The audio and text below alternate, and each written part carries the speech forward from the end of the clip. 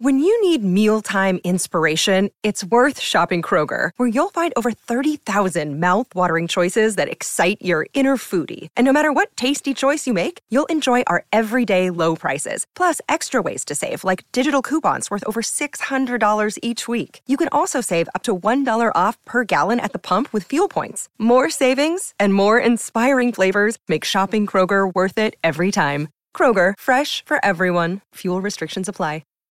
The Garden Report is brought to you by FanDuel, the exclusive wagering partner of the CLNS Media Network. Man, me and Joe Mazzulla sweating our asses off tonight. I gotta tell you, if you guys should have seen Sherrod in his early NBC days. You remember all too well, my friend. The padding of the brow was essential. Those lights are hot, my man. If you're not used to the TV, yeah. Yeah, the Celtics, they're feeling some of those hot lights tonight. This was a weird game, John.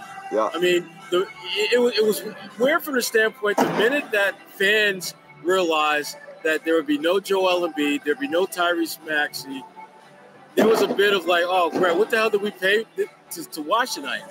And then the game was never really – the Celtics never really felt as though they were in control of this game. It's almost as if they shifted down a couple of gears and were just kind of as Doc Rivers used to say, cool breezing it. They were just way too cool for most of this game. And, of course, it would be old man Al who saves the day. A couple of really big plays defensively, had 20 points. This was definitely like a back-to-the-future kind of game for Al, who, as it turns out, this was the first – I talked to him before the game, and this was the first time him and I had a conversation this season before the game. And it was funny because one thing he said that stuck to me was that, you know, I want to impact winning, and sometimes I have to do it scoring, sometimes I have to do it rebounding, sometimes I have to do it defense. And tonight it was all of the above because they needed everything they could get out of him and you know, some of those guys in more traditional role positions to get this win. Yeah, we've said it about a lot of players.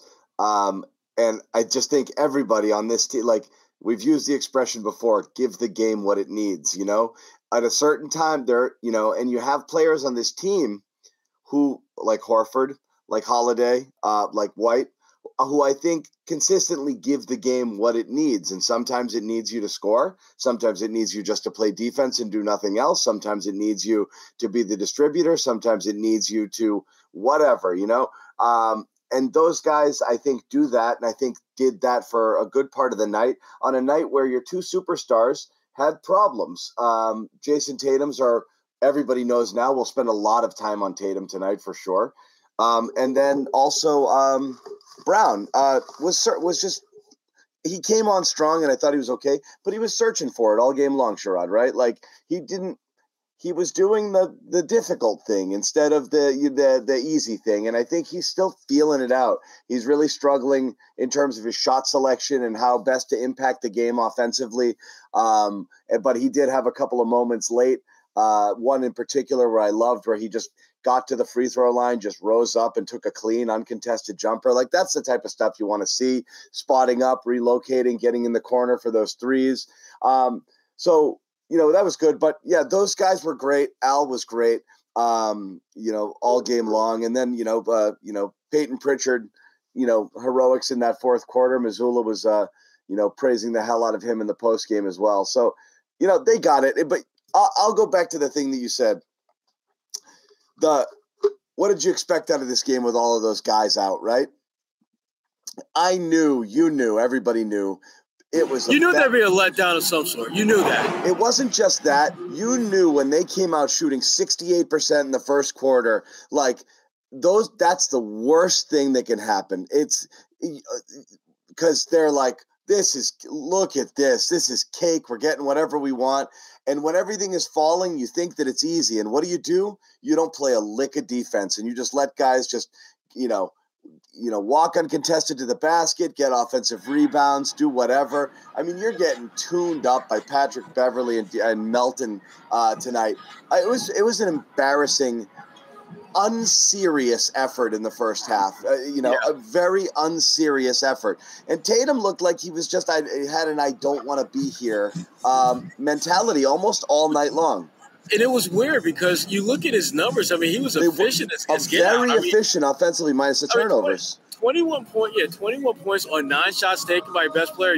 You would live and die with that lineup that kind of line any night. But Tatum just really seemed disinterested out there. I had a conversation with Cedric Maxwell at halftime, and I won't get into all the particulars of our conversation, but the gist of it was, I guess defense is optional tonight for both teams.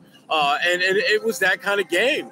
And it's disappointing because I really think the Celtics, this was an opportunity to remind Philadelphia that they're the superior team. Now, Philadelphia, next time they see the Celtics, they're going to feel way better about themselves than they should, because they're going to say, you know what, we hung with them toe-to-toe, without our top 2 scorers. And you throw in Nicholas Batum, who's a very good player for them as well, came over in the trade with Harden. So they're going to walk out of here feeling pretty good about themselves, which is not something you just don't want to have happen with a team like them that you're probably going to see at some point in the postseason. Yeah, no good. And it's like we get caught, right, between excusing these performances and like, look, there's 82, you're not going to be able to get up for everything, or this, I'm always on that line, or just being annoyed as hell about like, are you guys going to ever just kind of just get serious? And it is frustrating because I always do think it ends up being a top-down sort of thing.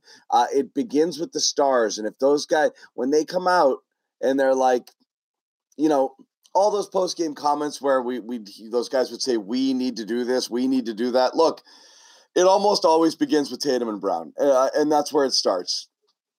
It does. They need to set the tone and show everybody else that they're serious. When they're not, the games tend to go like this.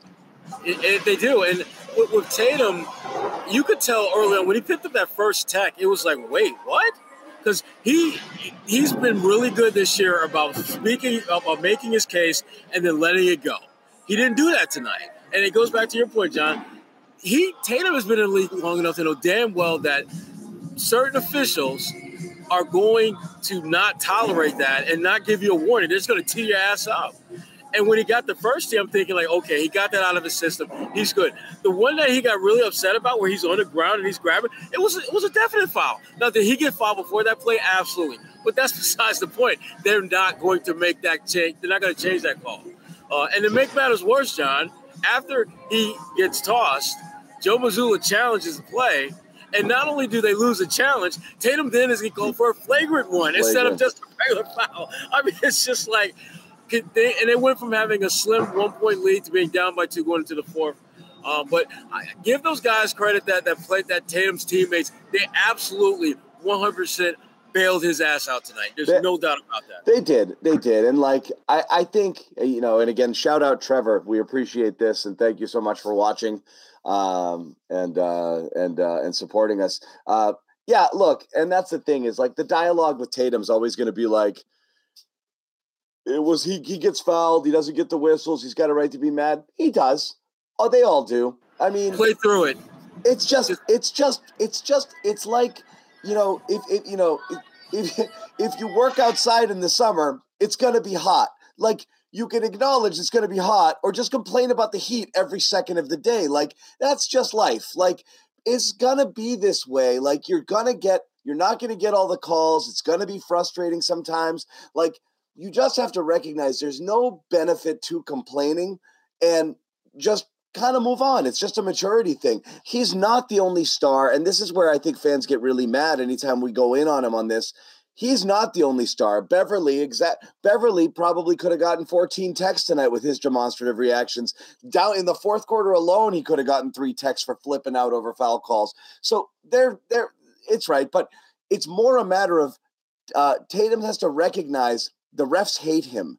And like, if you're a superstar, they can't hate you like that. Like they can hate Pat Beverly's, but you don't want a Chris Paul and what's his name relationship with every referee.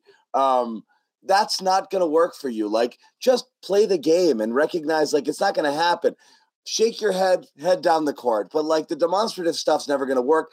And it's not just because they're going to tee you up. It's because he takes himself mentally out of these games. So it's, again, it's a lack of emotional maturity that for some reason he has. For someone who has such a refined skill set and ability to do so many things, it's really weird. He can't get out of his own head with this stuff because it stays with him. It affects his play. It affects his effort. And I think it drags down the team. So he's just not doing anybody any favors with it. You know what? The way that this headspace that he seemed to be in this game, it's almost a blessing that he got tossed. Yeah. Because I'm not sure if he would have been able to continue playing, whether he wouldn't have taken himself and with that take the team down a road of defeat. Because he just wasn't where he needed to be emotionally in this game. I don't know why. I mean, it could have very well been the fact that there was no Joel Embiid and there was no Tyrese Maxey, and he had what I call a fan moment. Fans, when that happens, they get disappointed. Their interest level wanes. But you're the best player on the team with the best record in the NBA. That should not happen with you. And for me, that's the frustration with him right now. He doesn't do this nearly as much as he's done it in the past. So I will give him a little bit of credit for that. But it still happens enough to where it's annoying as hell. And it's I think, again, it is a potential problem that he has to continue to get better at. Yeah. No doubt. He just has to get better. It's pointless. It's just pointless. Just move on. But I can't forget the ejection stuff. I can't get what was going on otherwise. It was just his head wasn't in the game at any point in time. Maybe I don't want to speculate. I have no idea. You have no idea what's going on in people's lives. He just looked off all night. You know what they did though, John? And still, as you said, was remarkably efficient, which is crazy. Right. Which reminds us how ridiculously talented this guy is. I mean, the thing that they did early on, and really I thought for most of the first half that made me feel this game they weren't ever going to really pull away, was they never went to the post. I mean, no Joel Embiid, so you don't have that interior presence that usually gives you problems, and no Tyrese Maxey, so you don't have that perimeter threat. Although D'Anthony Melton, I give him credit, he had a good game in terms of scoring the ball. Took a lot of shots, but certainly was a guy that really, he held his own. But they never attacked that middle. They never looked to just work Philadelphia over. They took the path of least resistance, Sean. It's easy to shoot threes when you're playing a team that doesn't have an inside presence because that gives you a better chance to get those offensive rebounds. Yeah. They got way too comfortable playing that just shot-chucking game that we know they have the ability to do from time to time. But here's the problem. When you do that and you don't play defense, this is what happens. Philadelphia had no business shooting the ball as well as they did in this game for the first 2+ quarters. And it was more about what the Celtics weren't doing than what Philadelphia was doing. Score early this NFL season with FanDuel. You know it's America's #1 sportsbook.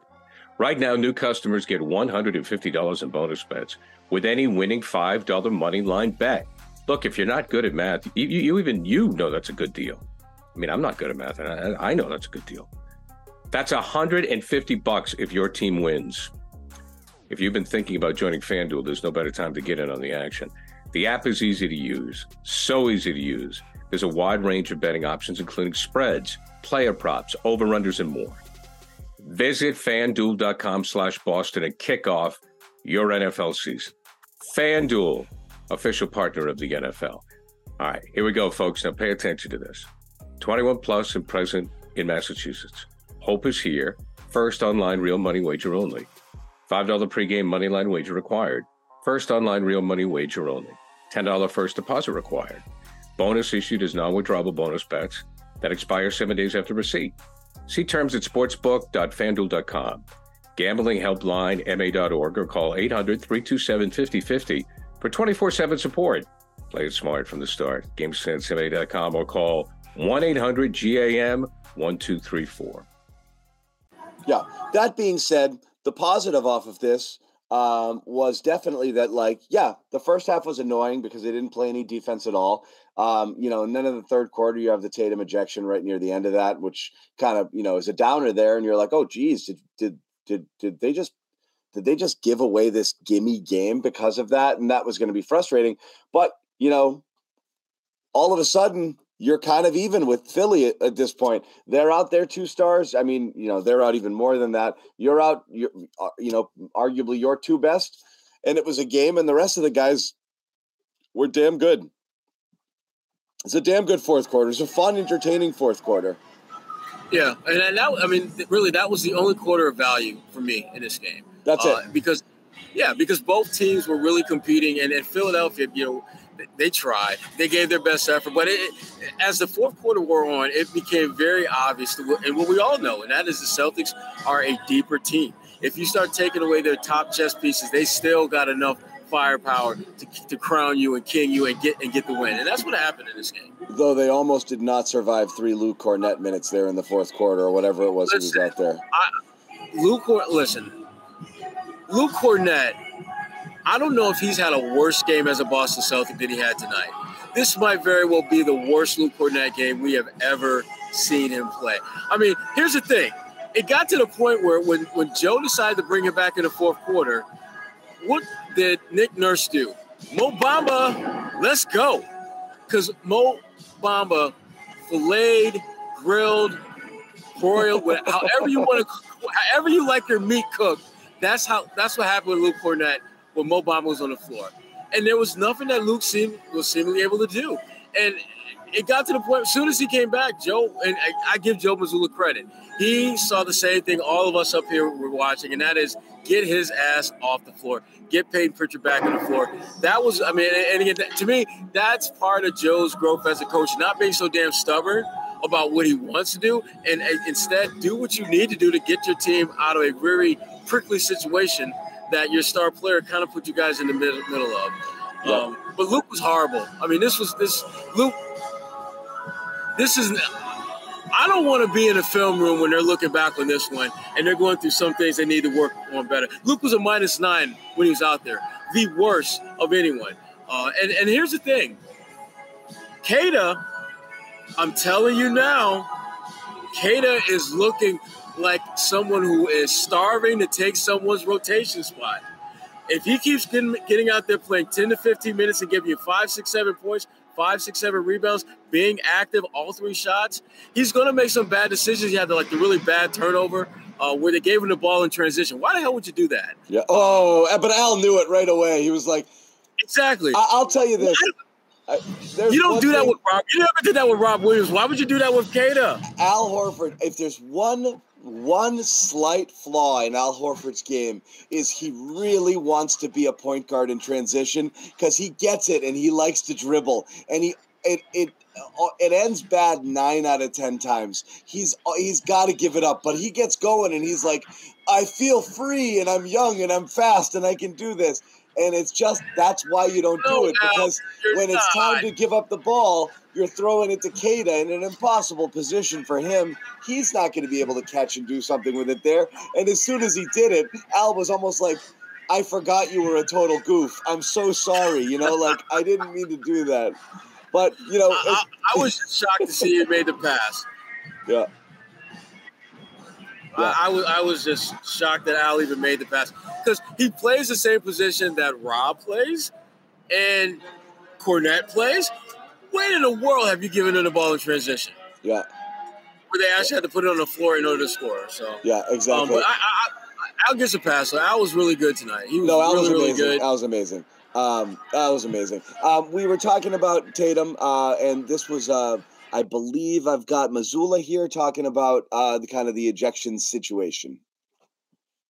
I thought everybody stepped up, and that's just kind of the team that we have, and credit to them. I thought they did a great job executing on both ends of the floor. I thought, we went double big there, and we were able to give it a different look.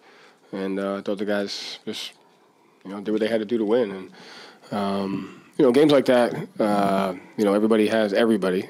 everyone has the expectation of the game is supposed to go a certain way. It's not how the NBA works. And so you saw it the other night when Chicago and Milwaukee, we played with Chicago. Chicago's 2 best players were out there winning overtime. And so, the game wasn't supposed to go a certain way. It went how it went, and it was tough. And I thought we did a great job making plays when it was necessary. He's right. Yeah. They did. They absolutely delivered when they had to. But to me, the bigger issue is you should have been in that position where your players had to do that. Yeah. That's my issue. And this is something people go back and forth on all the time, and you see it in the chat. I know Joe, people are quick to kind of point to Joe, for almost everything that goes wrong. And I don't know how much of it he could affect and how much of it is just simply it's low-hanging fruit. You do wonder, like, from a coaching perspective, like,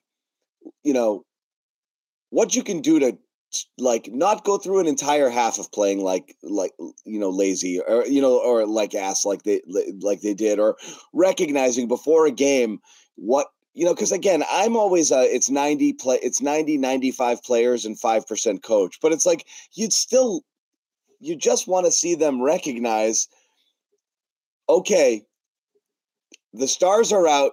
We can either come out and then treat this like an easy game and we're going to coast, or we drop the hammer, put these guys down 40 and it's Geno time and we all rest on the bench in the fourth. The one good thing about the in-season tournament Chicago situation, blowout situation, is you had to learn how to, like, put your foot on the throat of an inferior opponent and just keep on the gas. And even though you had to keep the starters in for longer, there was no let up there. There was some mentality or something that clicked in, got caught up in the moment, an exciting night, chasing the results. Everything was going on, and they got into it. It was kind of like goofy kid stuff, but they were into it. But it still was like what you want to see, which is, like, don't let up. Just assert your dominance. Just keep going. Why make it easy? Why let them into the game? It doesn't make sense to me. Like, how do you get a team to do that better? Like, it's going to frustrate us always when we watch these games and, like, why aren't they taking this seriously tonight? It is. I mean, and I wish there was, like, if they did X, Y, and Z, everything would change. They'll figure it out that way. But there is no rhyme or reason why they do this, because we've seen them when they are engaged and they want to just throttle you. They can do that. I mean, a locked-in Jaylen Brown, a locked-in Jason Tatum. There aren't a lot of teams that can beat these guys when those two guys are completely all bought in and doing the things that they're supposed to do. But, I mean, my goodness, they had 10 turnovers between them tonight, and the team had 20 total. You're too bad. That's – and one guy didn't even play the fourth quarter. I mean, that's insane. With Tatum had in terms of the turnovers. But, again, the one positive in this game is that for those who were wondering whether Al still had any juice or any gas left in the tank, these are the nights when he reminds us, yes, I still got a little bit. I still can go out there and get you 20 points, or I can get you, a couple weeks ago, I think he had like 15 rebounds, something like that. So that was, to me, that was the biggest positive, the fact that Al had an opportunity to put a significant imprint on the game, and he made the most of it. Yeah, no doubt. Couple things we're waiting on. Everyone's wondering. We got Josue and Bobby there. Players a little bit slow to get to the locker room right now. Only Joe Mazzulla's talked. I think Tatum's at the podium now. We'll get those clips to you as soon as we have them. We're waiting on some guys to talk in the locker room. Josue and Bobby will chime in and give their perspective as well. Jimmy Toscano, he might be gigging tonight. I'm not. Ahmed, are you saying neither Tatum nor Brown speaking tonight? Yeah. Is that correct? Yeah. Hold on. I'm messaging Bobby. Yeah. Yep. Nope. That's it. We're not going to hear from Tatum and we're not going to hear from Brown. Why not Brown? I'm thinking with Jaylen, I'm thinking as I'm looking at some of these lines, he was maybe at best fourth player? Yeah, maybe. I mean, you're still the star. I mean, you're still Jaylen Brown, but I get it. So Holiday and White are going to talk. Yeah, this is a game where you can make a justifiable case in not having him talk. Al, Derek White, Drew Holiday, Kata, Peyton Pritchard. There's a number of guys that they could theoretically turn to, because I didn't think Jaylen was like horrible. He just wasn't great. 20 points, 4 steals, couple blocks, 3 turnovers, 0 assists, which was disappointing. But they were plus 10 when he was on the floor. You know what you have to do to get assists? You have to pass the ball. Is that really? Was that what that's called? Well, here's the thing about Jaylen, though, and I have to remind myself of this, because he had a game. He's had a few games where he's had like 6 or 7 assist type performances. You have to know the basketball gods and the law of averages are going to say, okay, that's overreaching what he is going to do. So there's going to be games where he's going to have 0 or 2 or 1. This game's been over for 50 minutes. We are still waiting for people to talk. JT and Al apparently are going to the podium. White and Giroux are going to the locker room. They still have not gone. Only Joe has talked. We're an hour after the game. This is like. I think this is a game where I think part of that, and we've been enough of these scrums to know that they know the kind of questions they're going to get, and they don't want to answer those questions. Like, Tatum, what the hell were you thinking when you picked up the second tag, knowing you already had one? You know, the longer on a play that you know they're going to, you're not going to get there to feel any different about it. What are you bitching about? It's not going to change the call. The longer the media waits, the saltier they get, Sherrod. They should know that too, okay? Well, they accept the exception to that is when we're waiting for Kevin Garnett, because we know we're going to get something good, win or lose. Yeah. That is the gold standard. He's going to come out 90 minutes later. He's going to look great. He's going to smell great. He's going to have all the jewels on. He'll probably have just gone through a workout, but he's going to drop friggin' some gold. No question. And we're going to wait there, and we're going to soak up every single noun, verb, and adjective he spits. We would debate. We would have active debates at NBC. Like, do we wait for him? Like every time in our post-game show, or go on to the next show? Like you don't want to skip Garnett, but like, are we going to do a post-game show for an hour and 20 minutes just to wait for KG talk? So we started just sticking it into whatever late show it came in, because we had to hear from him, but we just couldn't wait for him. You know, it's so unbelievable. You know, I've been looking for the best deal on Celtics tickets, and with over 28 million downloads, SeatGeek is the #1 rated ticketing app. There are more than 70,000 events every single day on SeatGeek, including concerts, sports festivals, and more. With the NFL, NBA, and NHL seasons in full swing, you don't want to miss out. SeatGeek has your tickets to every game. Plus, artists like Travis Scott are on tour. They put all the tickets across the web in one place to make sure you're getting a good deal. Each ticket is rated on a scale of 1 to 10, so look for the green dots. Green means good and red means bad. Every ticket is backed by their buyer guarantee, and SeatGeek is the only site that lets you return your tickets ahead of the event with swaps. So as you know, I always come through for you guys. You can use my code DREAMERSPRO for $20 off tickets at SeatGeek. That's $20 off your first purchase with promo code DREAMERSPRO. Make sure you check the link in the description to download the app.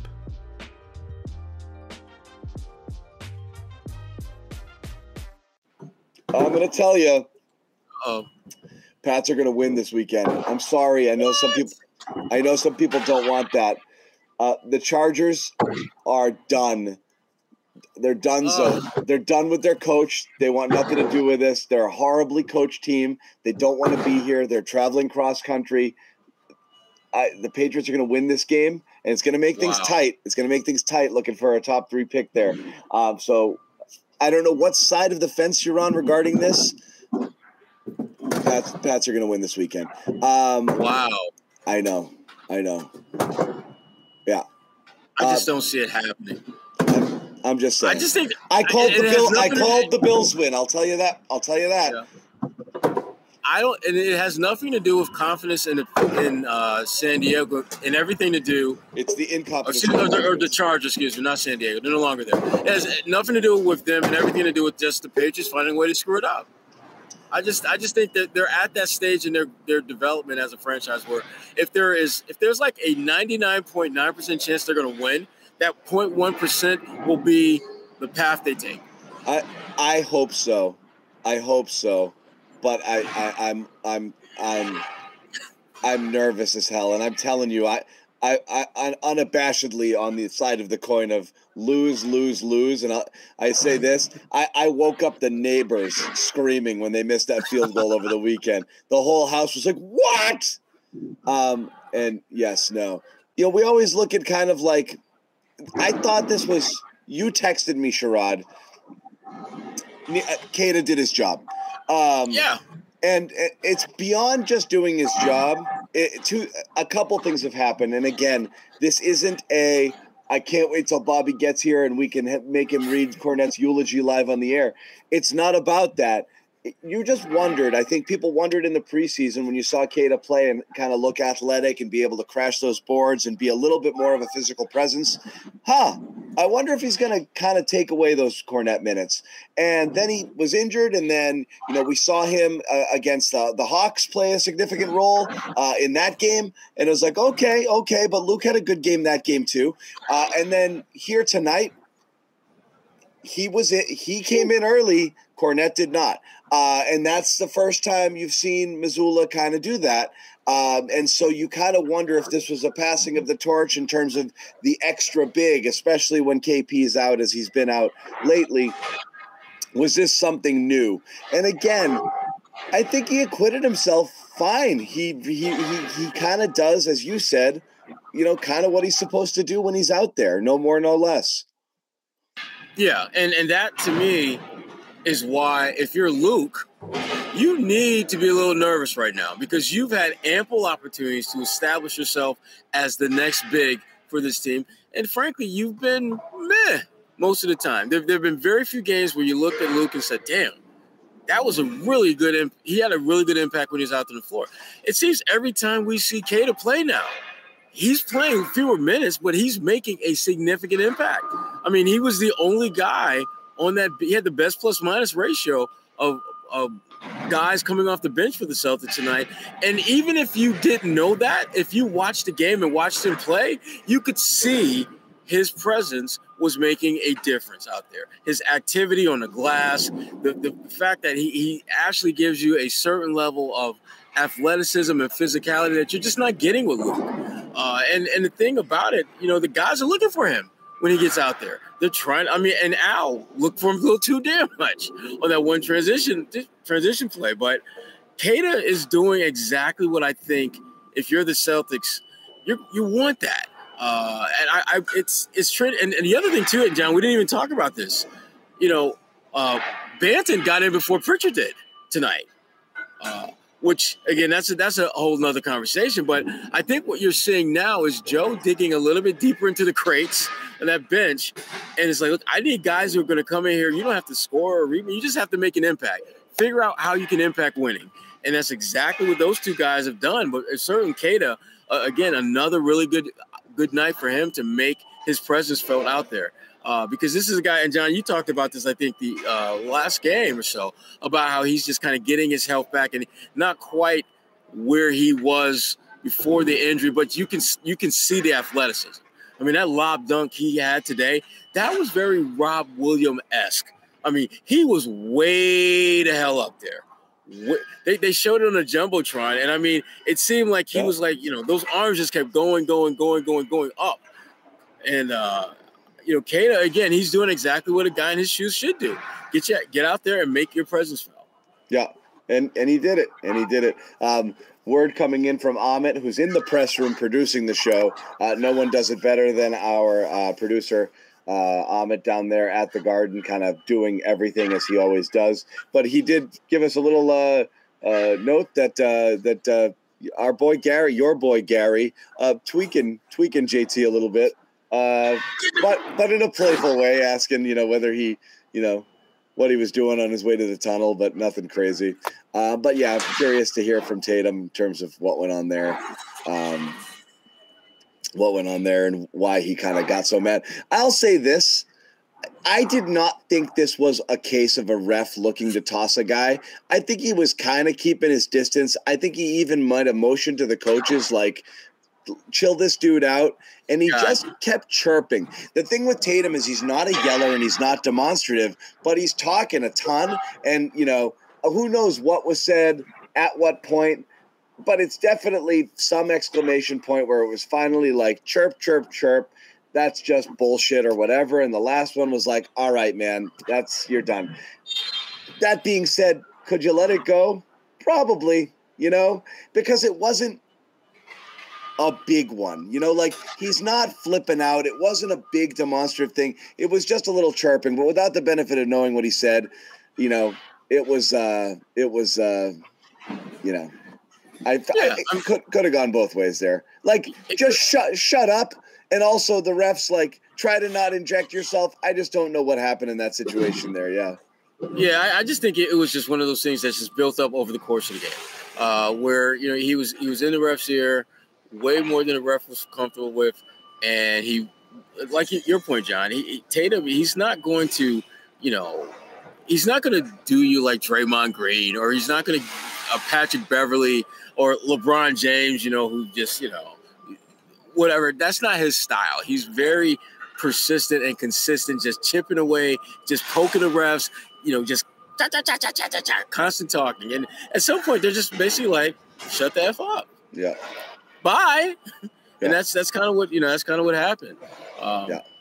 But, again, I'm really, and I know Joe Mazzulla is certainly going to lean heavily on the fact that the guy stepped up and helped him get through this one, which is good.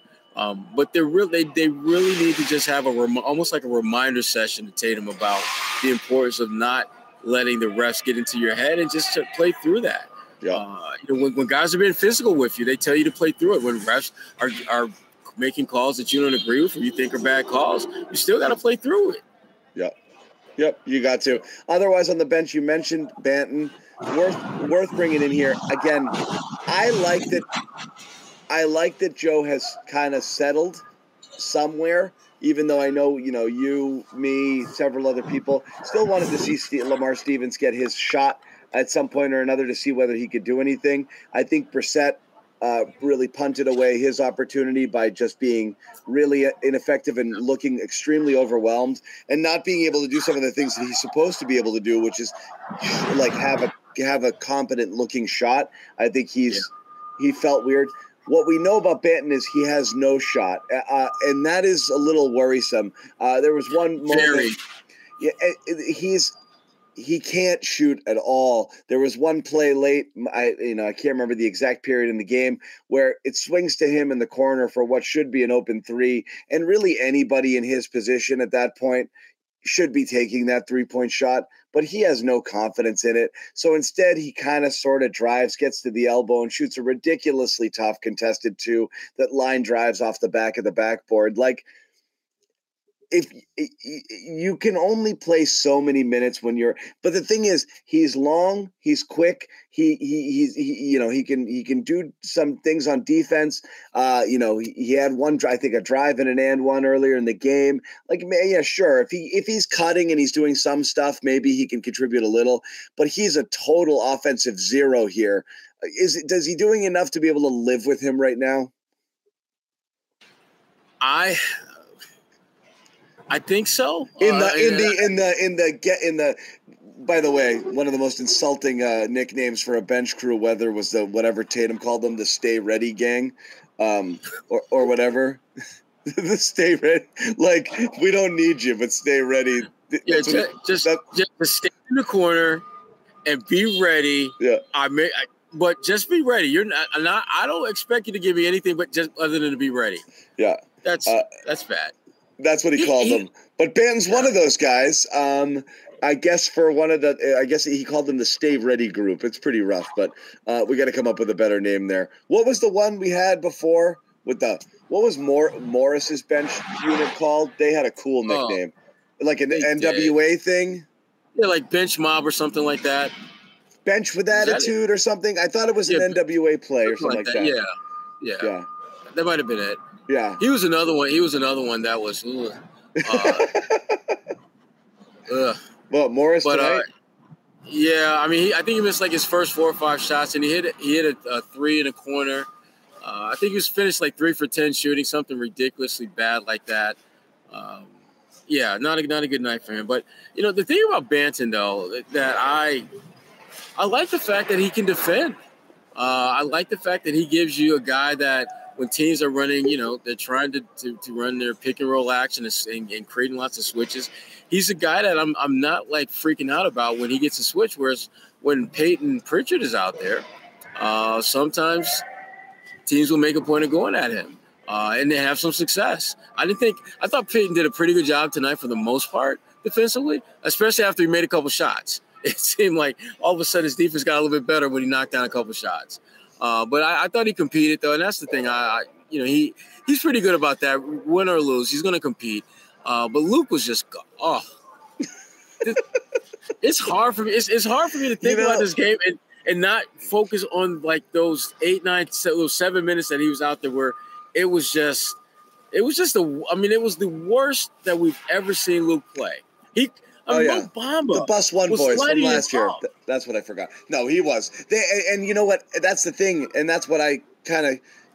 There was a game recently, I can't remember which one, where Cornette had what appeared to be a decent game from a box score perspective, but it was a classic giveth and taketh away.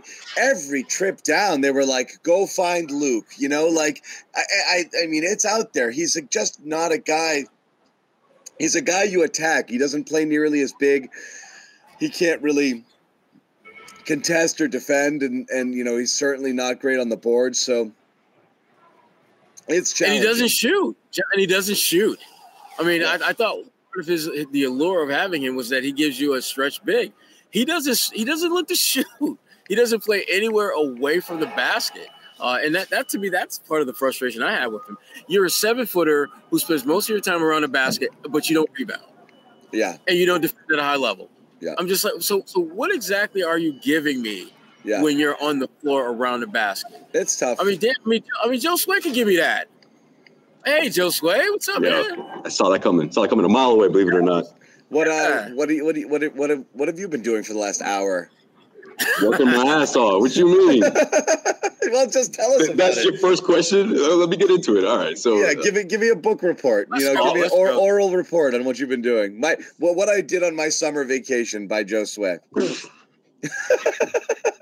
Those are the assignments I used to go in, man. Teachers love those. Yeah. First week of the school year. But no, look, Joe Mazzulla obviously had a lot of questions about what happened with Jason Tatum, the ejection, and he couldn't say exactly what happened in terms of play-by-play. He said he missed a lot of it. He said there was 1 second left, and he was too busy trying to figure out what to do next. But he wasn't exactly pissed off about it. And I don't know if this is a matter of if they lose this game, then he feels differently, or if it's just like he enjoys to see that fire from Tatum. But that's essentially what he told us, that he likes that. He thinks that's necessary for guys to show that fight. He would rather see that than to see the opposite, he told us. And, it's interesting because you look at the way things went down, and I don't know, man. I'm sure you guys talked about it, a lot before I just jumped on here, but I just didn't like Tatum's approach that entire time. I mean, listen, when you got 3 officials huddled up at half court, you let them do what they need. You let them discuss what they need to discuss, and there's really not much you can influence in that moment, right? You have to sort of wait, let them talk amongst themselves, and then maybe try to get a word in there, And I'm reading these quotes right now. He's at the podium, and it looks like he just finished because people coming back. But I read a quote where he said that he just wanted to have a discussion about the foul. But wait a minute, Tatum, you can have that discussion after they're done talking amongst themselves. Like, he's got to understand, like, in the heat of the moment, like, all that stuff matters. These guys are out there trying to do their job. They're trying to do it correctly. And let's face it, he has a past of this, right? And he got that technical foul in the first quarter. And I remember thinking to myself, man, he could completely forget about that, because this happened in the past where he gets so upset that he forgets you already have a technical foul. And of course it happens in the first quarter, so it's easy to forget. But this is a pattern that he has to find a way to get out of. This whole like I'm furious and you guys have to stop what you're doing and hear me out. Like that's not how it works. And I just think that's something that could have really cost this team, the game. But Al Horford, man, what a performance in that fourth quarter. MVP for sure. And they don't win this game without him. But it shouldn't have, the classic line, it shouldn't have come down to that. We got Bobby in the house. Josue, I'm going to stick on the Tatum stuff that you man. I got a lot to say about it. Talking about there. First, we'll hear from Tatum right now, and then we will there's a goalie goal in the NHL tonight. That's fun. We're gonna wait until we're an hour in. All right, you're getting us off track already. Dude, I was this close to start talking about what I'm going to make for Christmas. We're like it's late. It's late in the Garden Report. I'm getting punchy. I also have some brief interview question and answers from Gary Washburn of the Boston Globe that he spoke to the officials. We can get into that later. All right, that's good. Let's hear from Tatum, and then we'll kind of continue on there. All right. Can you sort of walk me through what happened with the ejection, and were you surprised that it happened? Was I surprised? Yeah, I was extremely surprised. I mean, y'all all saw what happened. You might not know what I said, but I mean, I guess whatever I said doesn't matter. at this point. I don't agree with that.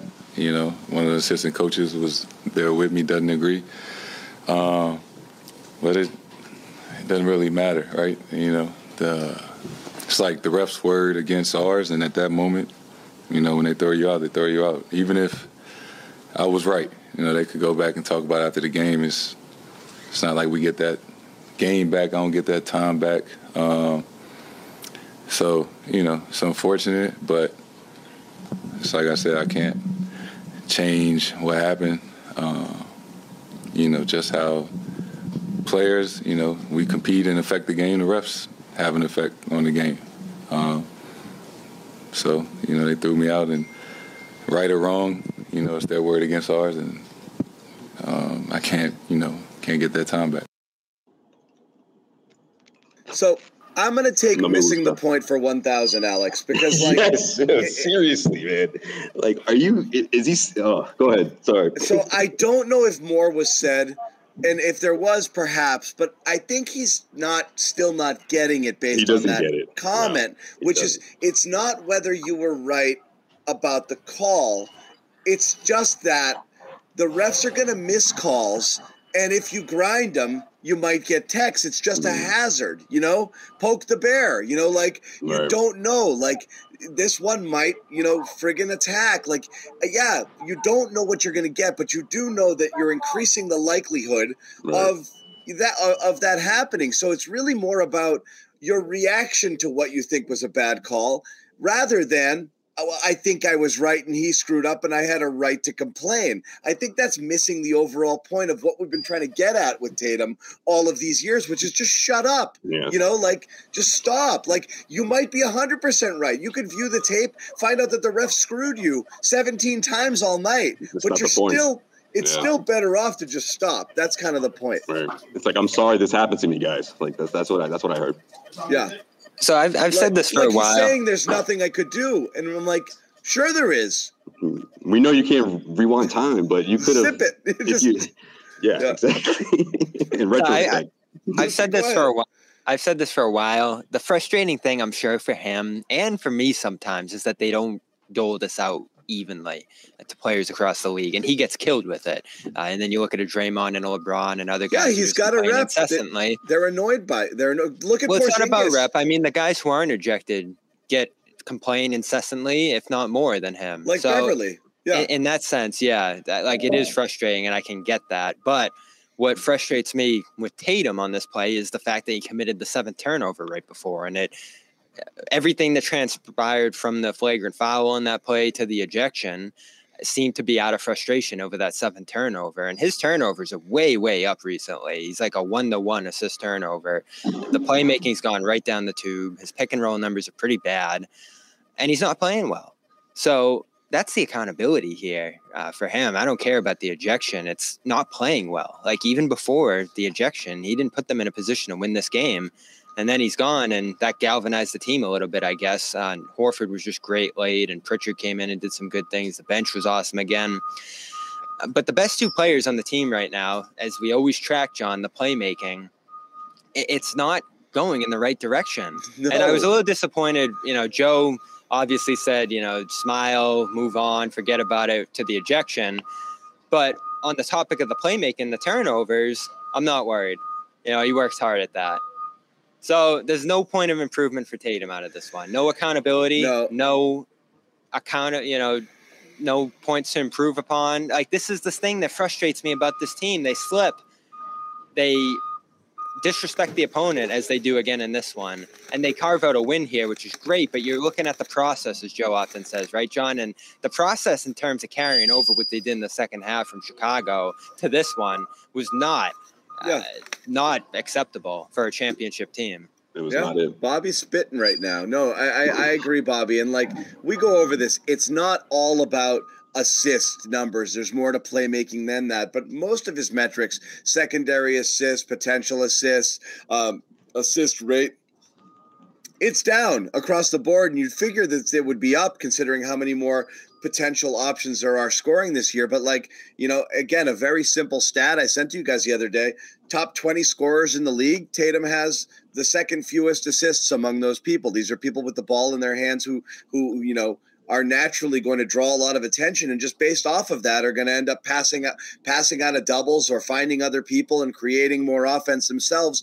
by distributing. Tatum doesn't quite do that. Among the top 30 players, Jaylen Brown, only 2 people are lower than him. So they're guys who have the ball in their hands and don't tend to do much. And sometimes you do feel like it's 3 guys playing together out there and 2 guys kind of doing their own thing.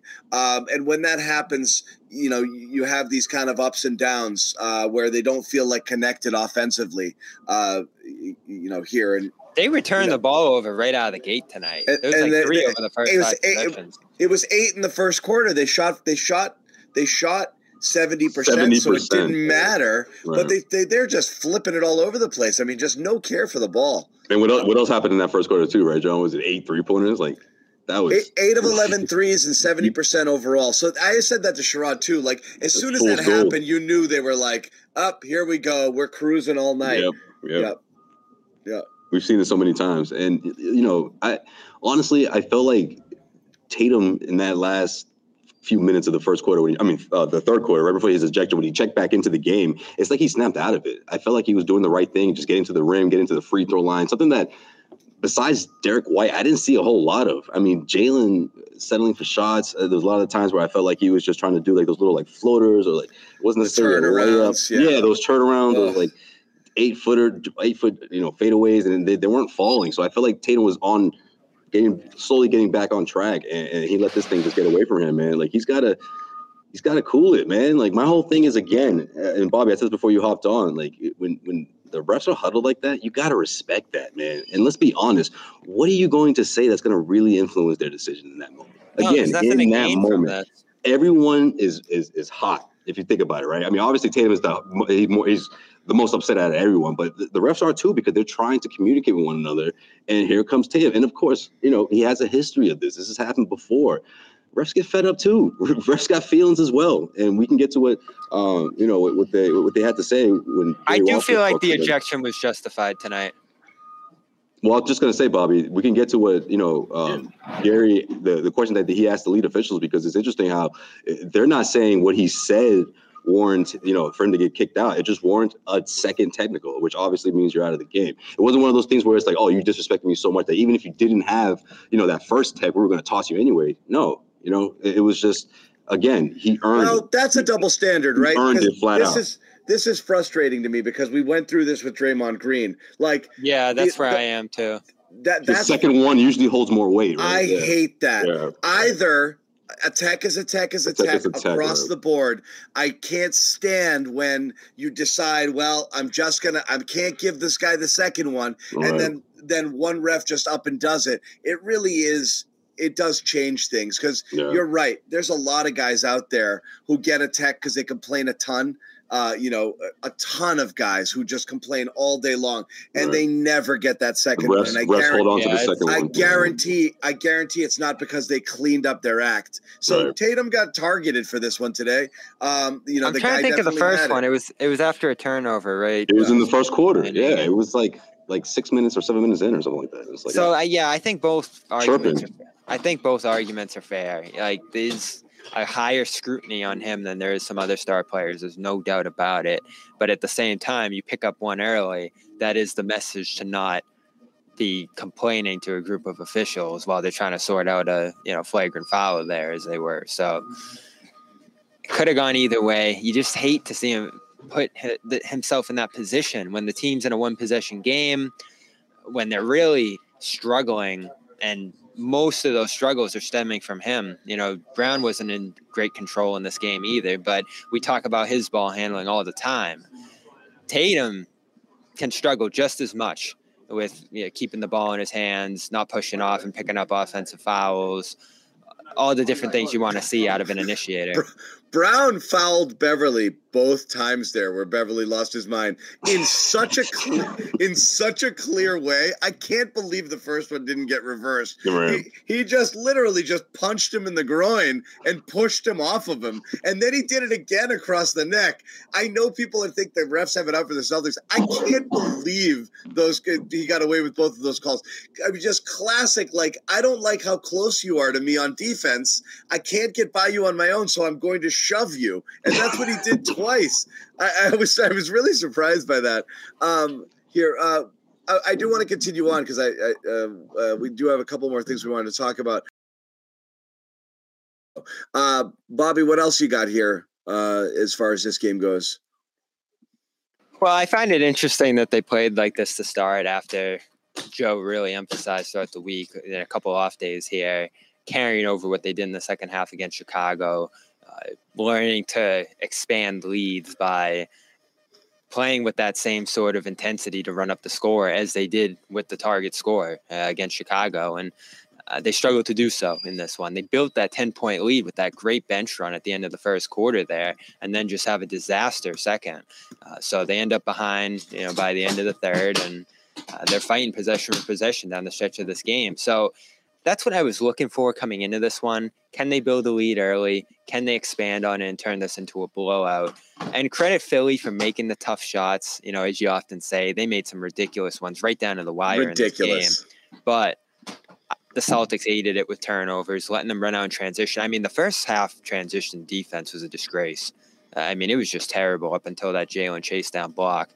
So you don't love that first half. I thought it was the worst half they played all year. Credit to them for outstanding fourth quarter without Tatum and without Brown for that first little run to open it. Horford played the whole fourth.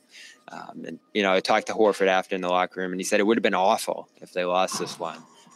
Both he and Holiday agreed that there was a sense of let up, looking down at the competition in this one, as you often hear from this team through some of these bad games. But Holiday said he feels like they've had a few where they've figured it out, including this one. So it's better that they won than they didn't. I mean, this would have been an all-out, not panic show, but just a furious show, boomerade show if they lost this one. But they figure it out. Horford, he's just on him and the bench, because you consider him part of the bench at this point, right? Even though he's been starting. That's right. Yeah. They're like 3 weeks into just playing outstanding. And Pritchard joined it too. He got a lot of credit for the way he led late. They tried double big, then they went smaller with him. Thought he was really good. Hauser, outstanding again. This great defensive possession on Harris. I'm sure you caught that one, John, where he's just in front of him for like 4 or 5 seconds, fronting him, and Harris had nowhere to go. Cornette, decent early, bad late.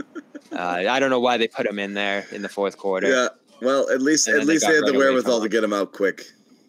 And Keita, another little Keita burst. So the bench has been outstanding. It's such a pleasant surprise the way they're playing.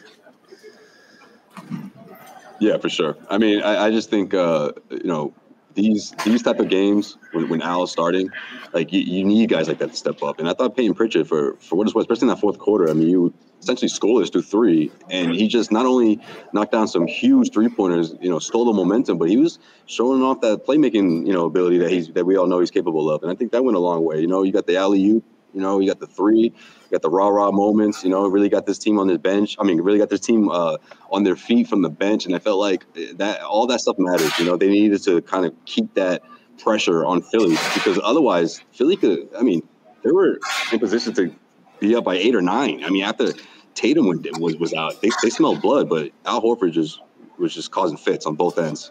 And you couple that with the production from Pritchard, and when the rest of the stars came in, and they were able to hold off the Sixers. But yeah, it would have been ugly if they lost this for sure. And I'm sure Al, obviously, it's just special for him, man. He's just it's just different when it's against Philly, and it's not about playing at the Wells Fargo Center. You know what I mean? It's just out, man. Like I still do this. He is dominating. I still do this. Okay, with or without Embiid, like let's do this. Yeah, we got to get. It's so we gave Al some love attitude. early, but he was great. He had the go-ahead assist in the fourth, driving baseline. He had the go-ahead post-up late, 2 blocks in a row that changed the game midway through that quarter, rebounds. love his playmaking. I mean, this is why I want him to start, John, because this is what you get out of him as a starter. And See, you don't quite get this out of him. Bobby, right? This was an emergency fill in the gap moment, and I love that Al was able to rise to the moment. But this is not what you're going to get for Steady went down. And that's been what, 3-4 games? Yeah. Talk to me if we're having this conversation in like 10, 11, 12 games. I don't think we're going to be getting this Al in 10, 11, 12 games. I don't. And I love what he's doing, Bobby. I love what he's doing too. But I just can't, I don't see this being something that he can sustain over an extended period of 10, 15, 20 games. I think it's great that he can do it in spot duty, but long term, no. And I wouldn't want him to do it long term because I want him ready for the playoffs. Yeah. I can't do my load management if he's playing. I need him in the play. I need this Al in the playoffs. Right. I don't need this Al as much in the regular season. No, starter or not. You got to prep him for those 30 playoff games or whatever it's going to be. You know, like that's starter or not. You have to do that. It's about figuring out where he can best contribute to the team. Yeah, because there were a ton of games, right? But Bobby, where he just did nothing off the bench. I get that. You know, obviously it's different for him. It's still an adjustment at this point. However, you can't sit there and say what this lineup looked like with Porzingis in the middle. You know what I mean? Like, don't you want to see what that comes? You know what that looks like at the end of the season? No, you know, like, it's impossible to refute. You're right. It's incredible what that starting five looks like, and you know, you still have to credit the Celtics obviously for winning without Porzingis, but it wasn't pretty. You know, at stretches. Sherrod is getting driven out of the. I can tell. I can hear the noise. Out of the garden. Amit is trying to tell me something. Is there another JT? Oh, this is JT and Gary, I think. Is that right, Amit? Yes, this is JT having a little bit of fun here when Gary poked him a little bit here regarding the ejection. Bro, stuff. What do you do in the minutes after you're ejected before you chill and watch the game? Again, I wasn't that mad. Like, don't put that narrative out there. I didn't throw nothing. I said what I said. There was no magic words. I didn't cuss. Assistant coaches right there, you heard me. I don't know. Maybe they didn't want me to play tonight. They was eager to get me out of there. And I walked back calmly. I just sat in my chair, got some ice. I was not mad. I didn't throw anything. I was just like, it was like a joke. I was like, I had to laugh it off. So, no, I ain't cry, I ain't throw anything. Got my ice, watched the rest of the game, watched us win, and got ready. Man, Tatum is lucky that Charles Lee's head was covering his mouth throughout that exchange. And I don't know, man. I don't know if no swears. I don't know.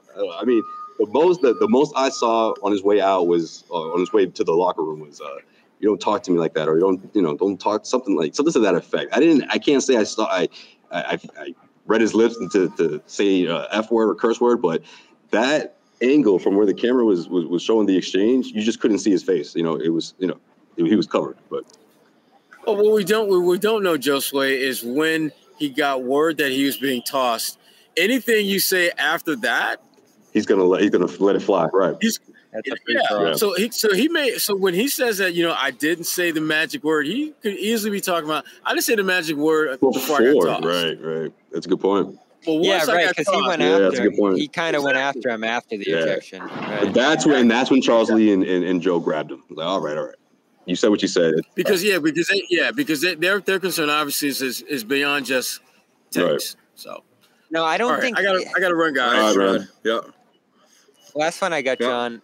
I don't think the ejection's a concern. In fact, I don't think complaining has been a return. That's funny. I don't think complaining has generally been.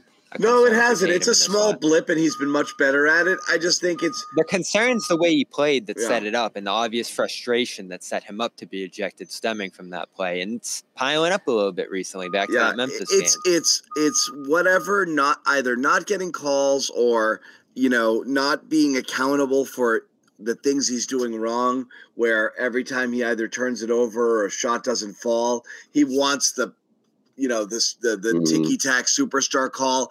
It's like, you didn't really get fouled. So just there's always something. When he turns it over, it's kind of. I think he gets in his own head. So it's more about affecting the play than some ref arbitrarily decided to tee him up in a situation that he could have probably let him slide. Did we read the pool report? No. So Gary did the pool report with Billy Kennedy, and Kennedy said, following the loose ball foul called on Jason. I was teasing that thing this whole complain. time. All right, go ahead, Bob. Oh, I thought you were going to drop it. Yeah, I didn't. Bobby's Bobby, and go ahead, Bobby. Do your thing. Following the loose ball called on Jason, continued to complain, was asked multiple times to head to the bench, continued to complain about the foul called on the floor, and overtly gestures toward the officials, and was assessed a second technical foul. Only reason he was ejected was the second tech. Unnecessary contact to the face was the flagrant reason. Yeah. They got tired of him talking. It was the gesture. It was basically like, please stop talking. Please shut up. Please shut up. Please shut up. Like, and it was after. And they told him multiple times to head to the bench. Like, come on. And he even told his coach, get him out of here. Let's go. Let's go. Again, Tatum, if you want to have a discussion, man, won't you let them finish their conversation first? Like, that's just my whole thing. Like, I just thought, again, after seeing the replay like 3-4 times, I was like, man, he couldn't just wait. Like, I don't understand. The thing is, on Tech 1, they're calling every gesture. They are pretty much across the board. It's not just like Tatum. Even if you just toss the ball, Porzingis kind of like whoop-de-doo, threw it through the rim, But like any just oh man, just a little flick, not like big demonstrative stuff. They're calling a lot of that across the league. You see it fast. Yeah, I mean the Lakers. Even somebody like, come on, give me a break. Immediately getting that first tee. It's just that second tee does have a different. Most refs are very hesitant, judicious about when they're going to give that one out. You got to really earn it. So this didn't feel like a second tech explosion, but whatever. Well, good win. Credit to everybody else for picking them up. It's really annoying. I have been a ref. It's just I bet, man. I bet. Like I feel for them. I would be a zero tolerance ref, not like high and mighty with my power, just like no, tech. Like where would the game be without? No, but tech? Seriously, just shut up. John will give you that shrug too. Like, sorry, it's like with children. Like, I got one thing I can do: take away their electronics. By the way, that's my only thing I can do. You just unplug the Wi-Fi. Get my kids to do it by surprise. Clean your room. Give me the phone. That's all I can do. You know what I was ready for late too, John? It was like a 1-point game late, John, and I just kept turning Joe Sway, and I was like, that friggin' technical. They had Jalen shoot the technical when Nurse got called with Hauser, White, and a bunch of other guys on the floor who are good free throw shooters, and he missed it. Now, he hit too late to help seal the game, but that was another confusing moment for me. That and the Cornet minutes late, it was like, what? But it worked out on both fronts. Yep. That's funny, John. This is one of the... Oh, sorry, go ahead. It's one of the best teams in the league, like through the first 20-something games here in Philly. So not a huge surprise that their depth stepped up the way it did tonight. They shot ridiculously. Beverly was just hitting everything. So some of it was fluky. Celtics definitely sleptwalked through the first half. And then the fourth was excellent. So win's a win at the end of the day. It's just this continued stretch. It's like 7 games now, and they're 5-2 over that stretch. But they haven't played as well offensively. You sent the graphic, I think. Maybe it wasn't you, John. Last 10 games are 15th in offense, right? Coming in tonight. So slippage. They're number 2 in defense over that stretch. But the offense continues to be a little erratic there, especially with turnovers. Last 7 games, they are 25th in turnover rate. Yeah. What is it? Bottom 10 in assists, too? Yeah, their assist rate's been low all year. They had that great game against Chicago. Yeah, but like 26 or something like that. It's low. Entering this game, right? Yeah. For the season, they are 24th. It's low. Yeah, what can you do? Anyway, it's just I want to see more. Like I said, they're still winning, so like it's consistency, John. It's just you want to see 9-0 at home. You want to see it kind of just be the same thing. Now I will give them one excuse, They slip in and out John. of a lot of questionable habits from time to time, but they're good and they get away with it. So I will give them one excuse. they were bottling it up for Monday, Here we go. I'm okay with it. I don't think that was it. I don't think that was it. They said just win no Monday. need. They said no Maxi. Like in their mind, they're like, all right, I do think at this point and so my vibe on the tournament is I think if they went 2-2 in the regional play, they'd be like, whatever. But now they want to go to the party, right? I agree. Oh yeah, especially seeing who's in it. It's a party in Vegas, and the cool kids are invited, and I want to be there. It's very much like All-Star Game vibes, right? Exactly. But you get to bring your whole team. So I do think that it's smart in that regard, making Vegas the little cherry on top of things, because it's like, absolutely, let's friggin' get there, man. Can I get an apology, Cam, No. John? Because you were completely out. All right, I don't need an apology. He goes, "Can I get it?" John, but you said, "Can I get it?" And he could. He went, "No." He knew exactly what you just say Tuesday. I still don't. Tuesday surprised you a little bit. Tuesday totally did, but it was the vibe was great, right? Because the point differential, all the games going at once. It was like the final weekend of like Premier League or like MLB when there's like 7 clinching scenarios and blah blah blah, and it's like what can happen? Everyone's playing at the same time. It was so much you had fun. that vibe, and then they got into it, and the crowd got into it for the first time. I don't think the fans had gotten into any tournament game before that, but in this case, you're like, oh, we know exactly what we need, and I think they got caught up in the moment on that one. But I still also think that if they lost, they'd be like, yeah, well, we lost, and then they just move on, So like, it's not what the regular season's about. Right. That's not. It's just. Hey, we're here. We're here. It's cool. Let's see if we can do it. They weren't going to let themselves miss it, though. I mean, when they had starters in there in the fourth, it was like, wow, this is awesome. I think the experience is cool. I think they want to win it. I think they want to. Everyone wants money, but I certainly think there's a vibe of winning it for the lower players on the bench because that's real money. So, Hey. Coaches get money too, though, John. If you're a good teammate and you're one of the stars, you got to recognize how much that means to a lot of the guys there. I think Lillard said it earlier, like I want to win it for those guys. Yeah. So that's cool if that's the case there. But I also think, like I said, they want to go to the party now, and I think they would have felt a little bit shitty getting shut out of it. But like the idea of comparing it to something of actual significance, I don't think it's. Somebody did that. I think it's just entertainment, I think. Honestly. I think it's a 0.2. If making it to the playoffs and advancing is here, this is like. Nobody compared it to that. I'll tell you this. The initial thing we talked about is they should be ashamed of themselves for not showing up for a tournament game. And I was like, I don't think they viewed the Orlando game as like, we got to show up for the tournament. I think they just showed up to play a basketball game and they didn't play a great one, or they got beat by a good team. But the rhetoric that night was, how could they not show up for a tournament game? And that's what I was like, give me a break. Like, that's not why they didn't. It's not a blight on their character because they didn't come out and play hard tonight because it was a tournament game. That's what I was getting at there. Like, I think it would have been a bad look if they just punted on the tournament and said, screw it's not this, punting. we don't want it. We want it. No. Punting, yeah. I was just going to say, punting would have been Missoula not going for it in the fourth quarter against the Bulls. I thought that was going to happen.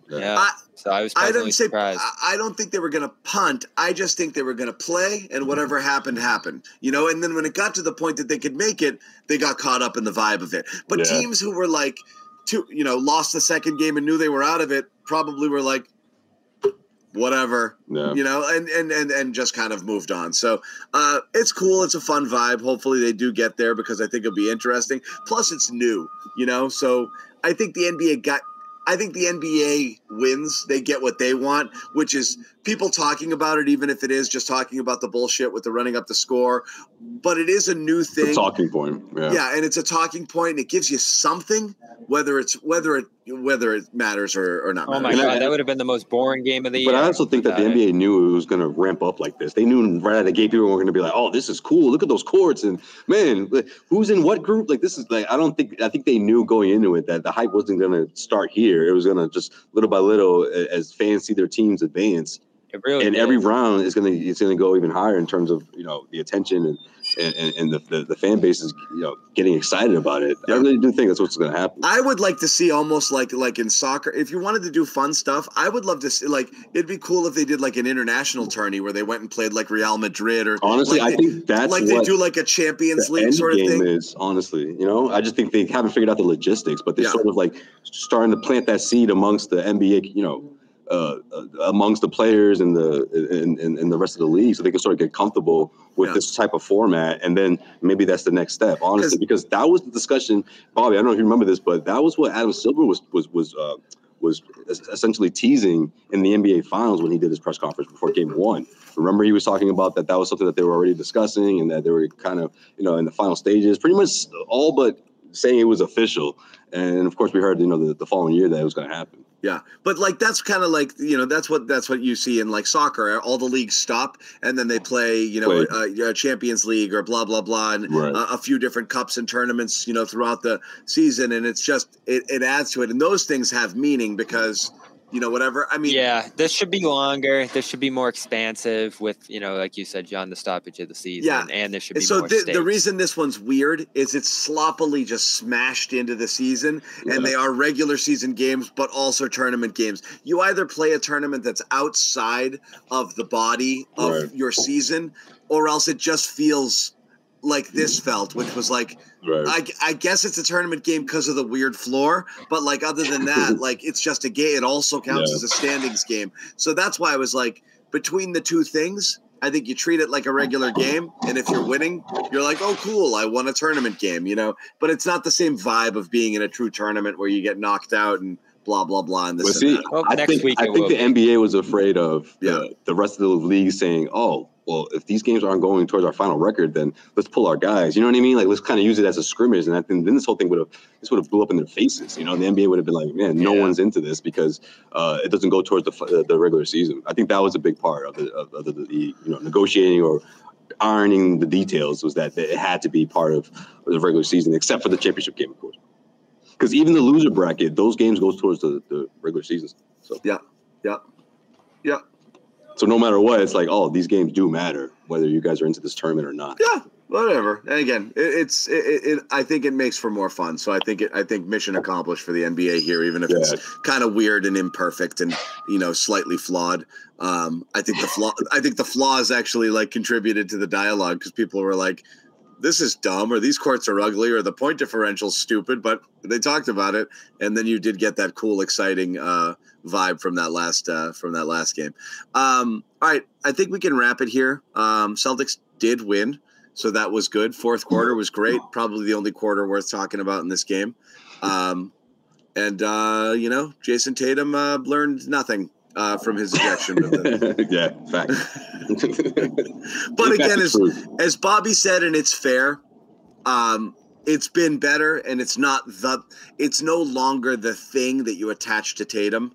No, we haven't talked about it. Stop complaining. He stopped doing it a lot more, for sure. But yeah, just something was off with him all night tonight, and he just never really got into his vibe, and he was sloppy, and it was a weird game for him. A weird game too, with the stat line being so oddly efficient, right? 7 of 9 shooting. He got aggressive at a few different points and went downhill. Yeah. So he got to the line. He was efficient shooting as he just turned the ball over. He was going into closeout mode. Fourth quarter, Tatum closing the game out before he got ejected. But hey, he's lucky. Al came and saved the day, I guess, and the rest of his guys. Yeah. But yeah, we're gonna wrap. Is that what do we got? Is this Monday? Monday, 7:30. Indeed. Okay, that's good. So weekend off for the Garden Report crew. I'm calling it right now. It's going to be a classic game. I'll be back with Taylor doing Patriots post-game show on Sunday. I predicted a win, Bobby. I think so too. It seems like all the makings are there. Yeah. I was hoping the Chargers fired Staley last week and get that coach fired bump where you get energized with the new guy, and they didn't. I think they're done with this guy. They're done.